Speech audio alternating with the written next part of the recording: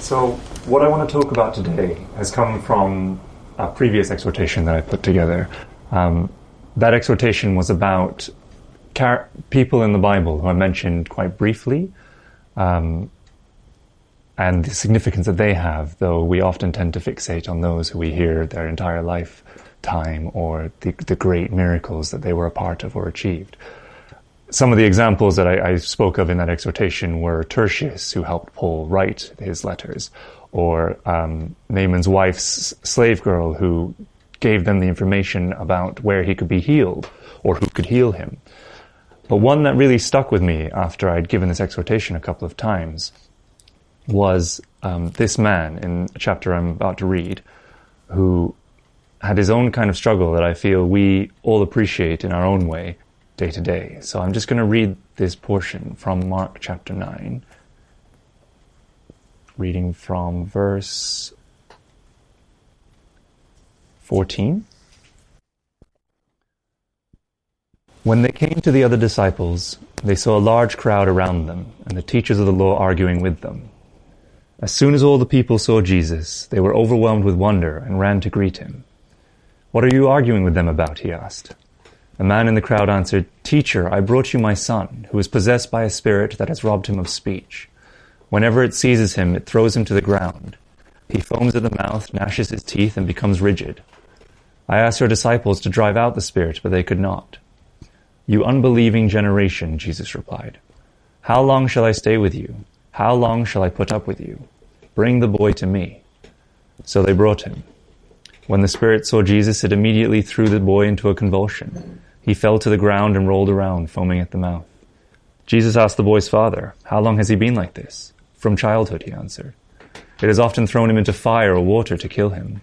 But if you can do anything, take pity on us and help us." "If you can," said Jesus, "everything is possible for one who believes." Immediately the boy's father exclaimed, "I do believe. Help me overcome my unbelief." When Jesus saw that a crowd was running to the scene, he rebuked the impure spirit. "You deaf and mute spirit," he said, "I command you, come out of him and never enter him again." The spirit shrieked, convulsed him violently, and came out. The boy looked so much like a corpse that many said he's dead. But Jesus took him by the hand and lifted him to his feet, and he stood up. After Jesus had gone indoors, his disciples asked him privately, "Why couldn't we drive it out?" He replied, "This kind can come out only by prayer." So in this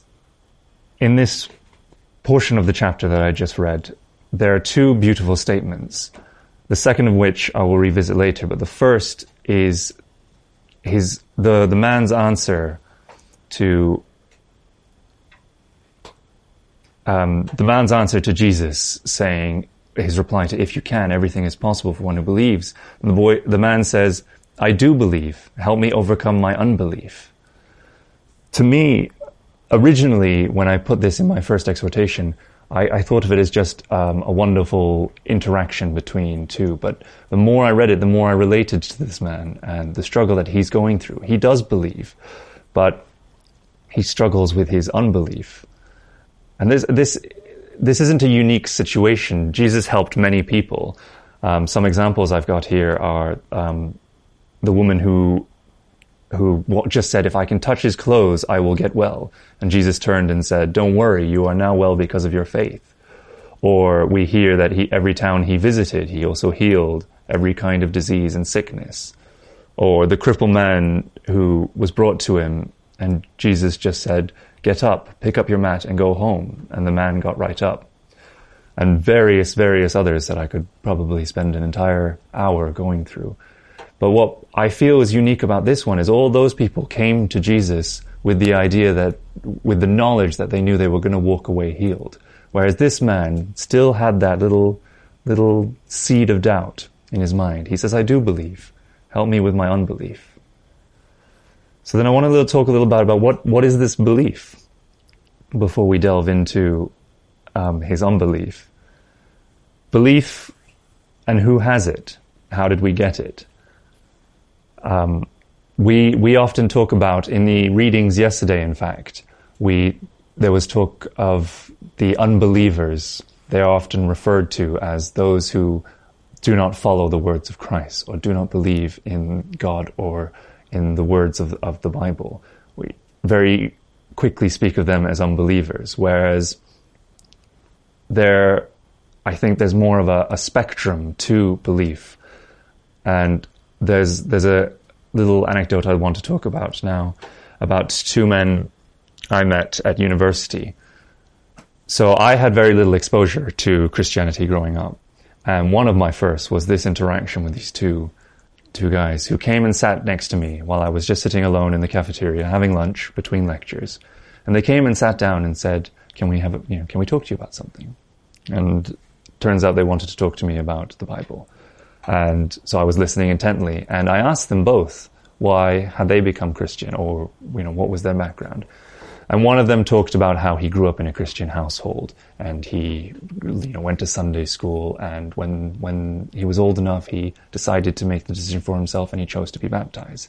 And I found great admiration in this man. And then the other man, he spoke about how he grew up in a very broken household. His father abused his mother. His father then ran out on them, and his mother, not long after, passed away. So he was then left to raise his siblings, and he grew up and he was struggling, and eventually he found himself wandering into a church where he was hearing the words of the Bible, and it resonated with him in a way that nothing had up until that point. And I think his story was amazing, but what amazed me more was this other guy who just told me his story about growing up in the Sunday school's reaction, the look on his face. He clearly never heard this story, and he was turning to him with this sort of even more amazed expression than I had on my face. And I think back to these two, and they both believe. But I wondered if in that brief moment, the other guy looked at him and said, do I believe in the same way that he does? And I found that a lot in my journey to being baptized, that I would see some of the more longer baptized brothers and sisters and think, will I ever have the same belief as them? But I think what this man has shown us is that belief is not a solid on or off switch. You don't reach a point where you believe and that's it. You believe to the maximum. And same with these two guys. Belief is something that builds. It builds over time, and it is not always a solid structure. In between your little layers of belief are little moments of unbelief. This man who brought his son to Jesus, he believed enough to know that Jesus would heal his son, but not enough to know that he was going to walk away necessarily with the healed son. So there's this conflict in him. So I want to talk about unbelief, having just spoken about belief. Unbelief, in a simple way, can be redefined or has a synonym of the word doubt. And doubt, I think, has or it's a whole spectrum in itself, but there are two big sides of it. There's the macro doubt and the micro doubt. And macro doubt is what I think we often associate with those unbelievers that was spoken about in the readings yesterday, about people who doubt so much that what they believe in all the smaller detail is completely clouded over by this big doubt that they've already put upon themselves. They've already decided they're not sure if there is a creator. They're not sure if there is anything spiritual in the world. And so that already influences all their smaller decisions, their smaller doubts. They don't even need to think about them as smaller doubts because their bigger doubts have completely overshadowed it. But I think something that we can relate to more, those of us who have chosen to be baptized and those of us who are studying, are the micro doubts. The little day-to-day moments where we do believe, but not enough to necessarily give everything wholeheartedly. We read just there about Paul and his affirmation of preaching and why he does it.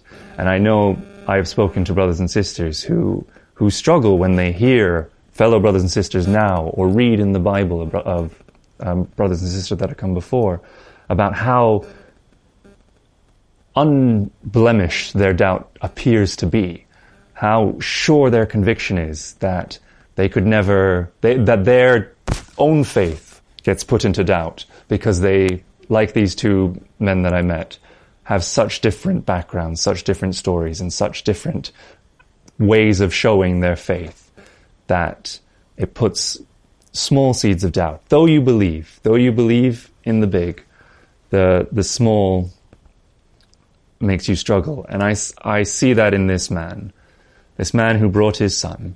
He had his faith. He knew that he would be watched over, but he doubted how. He doubted what those steps were going to be. And he's not the first. I want to talk about some other examples, starting with Eve.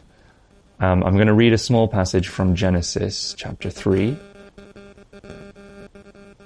reading from verse 1. Now the serpent was more crafty than any of the wild animals the Lord God had made. He said to the woman, "Did God really say, 'You must not eat from any tree in the garden'?" The woman said to the serpent, "We may eat fruit from the trees in the garden, but God did say, 'You must not eat from the tree that is in the middle of the garden, and you must not touch it, or you will die.'" "You will not certainly die," the serpent said to the woman, "for God knows that when you eat from it, your eyes will be opened, and you will be like God, knowing good and evil." When the woman saw that the fruit of the tree was good for food and pleasing to the eye, and also desirable for gaining wisdom, she took some and ate it. She also gave some to her husband who was with her, and he ate it. Then the eyes of both of them were opened, and they realized they were naked. So they sewed fig leaves together and made coverings for themselves. Now, we often talk about Eve and her the introduction of sin to the human race. But what we don't see is that Eve had faith. Eve had belief. And why shouldn't she? She was the second person put on earth, and she was interacting directly with God in a way that many of us are probably quite envious of. And she said, when the serpent tried to first tempt her, she says that God said, "You must not eat from the fruit from the tree that is in the middle of the garden, and you must not touch it, or you will die." But as the serpent kept speaking to her, she had that little seed of unbelief. And that was enough to make her act in a way that was possibly against what she did believe. And, well, led to what we continue to read there. And I mentioned how we talk about Eve introducing sin through this action. And I want to talk about the difference between sin and unbelief. And I found a definition, as I often do in my exhortations, for sin as an immoral act considered to be a transgression against divine law. And over the years, through the Bible, we have the old laws, we have Jesus's laws, and it has been clear what has been sinful has been made clear through those laws, through God, through his emissaries, through Moses and through Jesus. We have been told what is sinful. But unbelief is not the act itself, perhaps, but a first step, the little seed of doubt that is enough to give you a nudge to start questioning those sins. That if your faith isn't completely, if there's enough of a little seed of unbelief within your belief, you might consider that those sins are not as sinful, and you may start to think about them, and then eventually start considering them. And then before you know it, while you let that unbelief sit there unquestioned, act upon them. I mean, I know for my sake, even having been baptized, I have unbelief. And I have spoken to brothers and sisters who feel it themselves and sometimes struggle. And I don't want to speak for anyone in the room, but I imagine we've all had our moments of the same. Other examples in the Bible come from Abraham. So reading again from Genesis, but chapter 16, reading verses 1 through 5. Now Sarai, Abram's wife, had borne him no children, but she had an Egyptian slave named Hagar. So she said to Abram, "The Lord has kept me from having children. Go sleep with my slave. Perhaps I can build a family through her." Abram agreed to what Sarai said. So after Abram had been living in Canaan 10 years, Sarah, his wife, took her Egyptian slave Hagar and gave her to her husband and to be his wife. He slept with Hagar and she conceived. When she knew she was pregnant, she began to despise her mistress. Then Sarai said to Abram, "You are responsible for the wrong I am suffering. I put my slave in your arms, and now that she knows she is pregnant, she despises me. May the Lord judge between you and me." Abraham is often used as an example of a man who had great faith. He left his, what we believe, quite luxurious life in Ur when he was called upon, and he followed God, who told him to go out into the world. And Abraham's another one, like Eve, who God interacted directly with and gave him quite a big promise of the seed that he was to have, the people he was to father.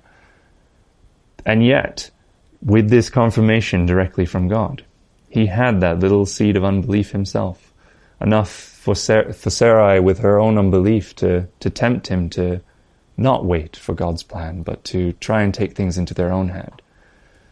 And Sarai had her own struggle, because she put this forward to Abraham believing it was the only way, but then very quickly said, "You are responsible for the wrong I am suffering."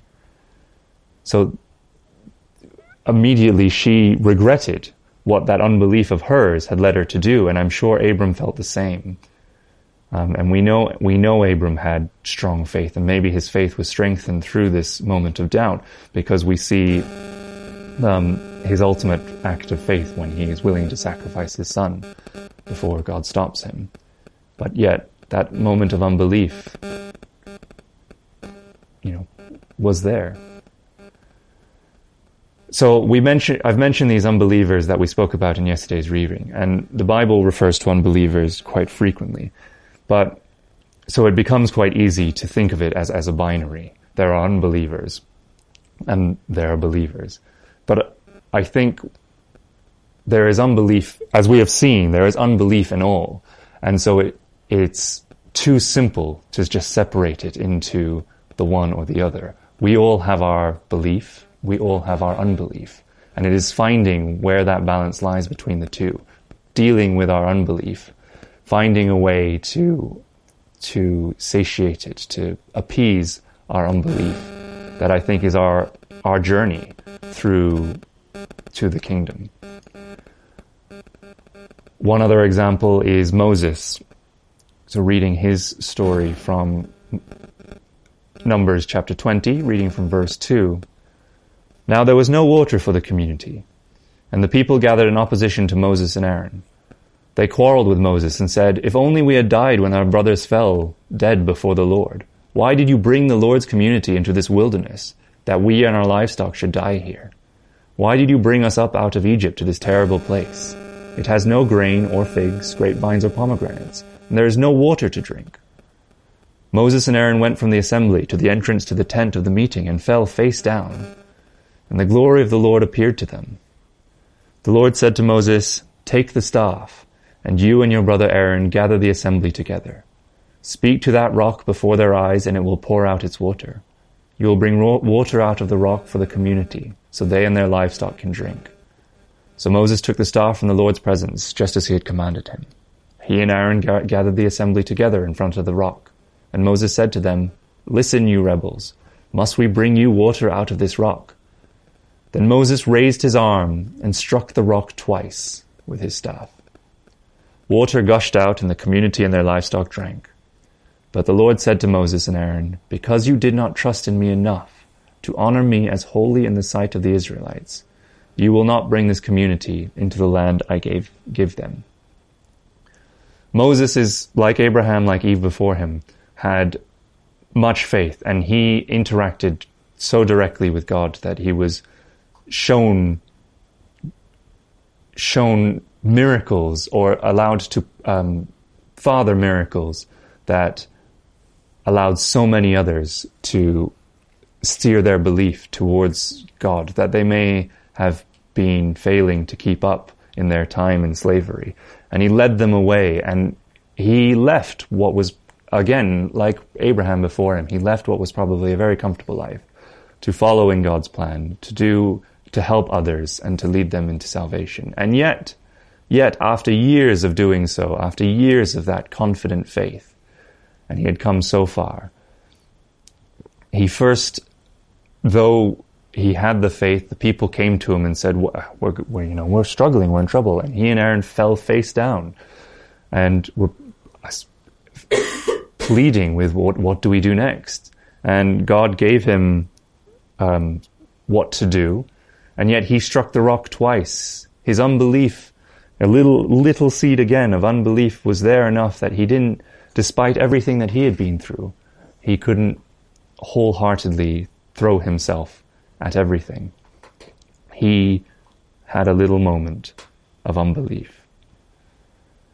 So we've spoken about unbelievers. I want to speak a little about believers. We've talked about how there's not the binary. So then who are believers? Or who can be believers? Those we spoke of today, all of the examples I've given, I don't think many of us would doubt that we consider them believers. And yet they had these moments, depending on how you look at it, significant or, maybe not so significant, of true unbelief, true doubt. And yet we still use them as prime examples of believers. So then who are the believers we have today? We talk about those who are baptized as making the commitment to their belief, to their journey to do what is right in God's sight. They are believers. But perhaps there are many of us in the Sunday schools, those visiting, those who haven't even found us yet, who are believers or who can one day be believers, but we don't count them as such now because they are not there yet. But perhaps we need to think about the little unbelief that we have in ourselves, that we see in others, and remember that those unbelievers, should we call them such, are perhaps just on the heavier side of unbelief, but are waiting to be given what they need to become what we might call believers. And often in our community we refer to those who follow Jesus. That is the path we take as we are baptized. But as my last example, I want to talk about Jesus and a moment in his life. Reading from Matthew chapter 26, reading from verse 36. Then Jesus went with his disciples to a place called Gethsemane, and he said to them, "Sit here while I go over there and pray." He took Peter and the 2 sons of Zebedee along with him, and he began to be sorrowful and troubled. Then he said to them, "My soul is overwhelmed with sorrow to the point of death. Stay here and keep watch with me." Going a little farther, he fell with his face to the ground and prayed, "My Father, if it is possible, may this cup be taken from me. Yet not as I will, but as you will." Then he returned to his disciples and found them sleeping. "Couldn't you men keep watch with me for 1 hour?" he asked Peter. "Watch and pray so that you will not fall into temptation. The spirit is willing, but the flesh is weak." He went away a second time and prayed, "My Father, if it is not possible for this cup to be taken away, unless I drink it, may your will be done." When he came back, he again found them sleeping because their eyes were heavy. So he left them and went away once more and prayed the 3rd time, saying the same thing. Now we often talk about Jesus as our prime example, as the one we want to be like, as perhaps sometimes we think of him as the unblemished believer. And many at the time obviously thought the same. The man who came to him wanted help with his unbelief because Jesus, was the man who could do that. And yet here we see, after everything he had done, he, like Moses, had performed miracles. He, like Abraham, had been called for a great calling. And he, like Eve, had a direct relationship with God. And he spoke so confidently of the things to come. And he was, in fact, a true example to us all. And yet for him, there was also a moment, however brief, of unbelief. A moment that, if there was any other way, could it perhaps be considered? "My Father, if it is possible, may this cup be taken away from me. Yet not as I will, but as you will." He knew right away that is not what he willed, not what his weak flesh, as he refers to it later, was calling for, but what God was willing that he should do. But that doesn't stop us having that little insight into his brief moment of unbelief. And if he could have it, then our struggle becomes more understandable, more tangible. But we have his example of so quickly turning to God and saying, yet not as I will, as you will. So that takes me to the second statement within the first passage I read that I referred to at the beginning. The first we referred to as help me without my unbelief. But something that was also in there, going back to that chapter in Mark, those verses in Mark 9, after he has called them an unbelieving generation and questioned how long he should stay and put up with them, he asks the father, how long has he been like this? From childhood, the father answers. It has often thrown him into fire to try and kill him. But if you can do anything, take pity on us and help us. Jesus replies, if you can. Everything is possible for the one who believes. Everything is possible for one who believes. So though we may have those moments of unbelief, though we may often have moments where we call them just full-on doubt, I think we need to remember that, as Jesus says in that moment, as he realizes quickly in the Garden of Gethsemane, everything is possible for one who believes. And we do all have that belief. In whatever measure compared to our unbelief, that belief is there. And I think we need to hold on to that everything is possible in one who believes.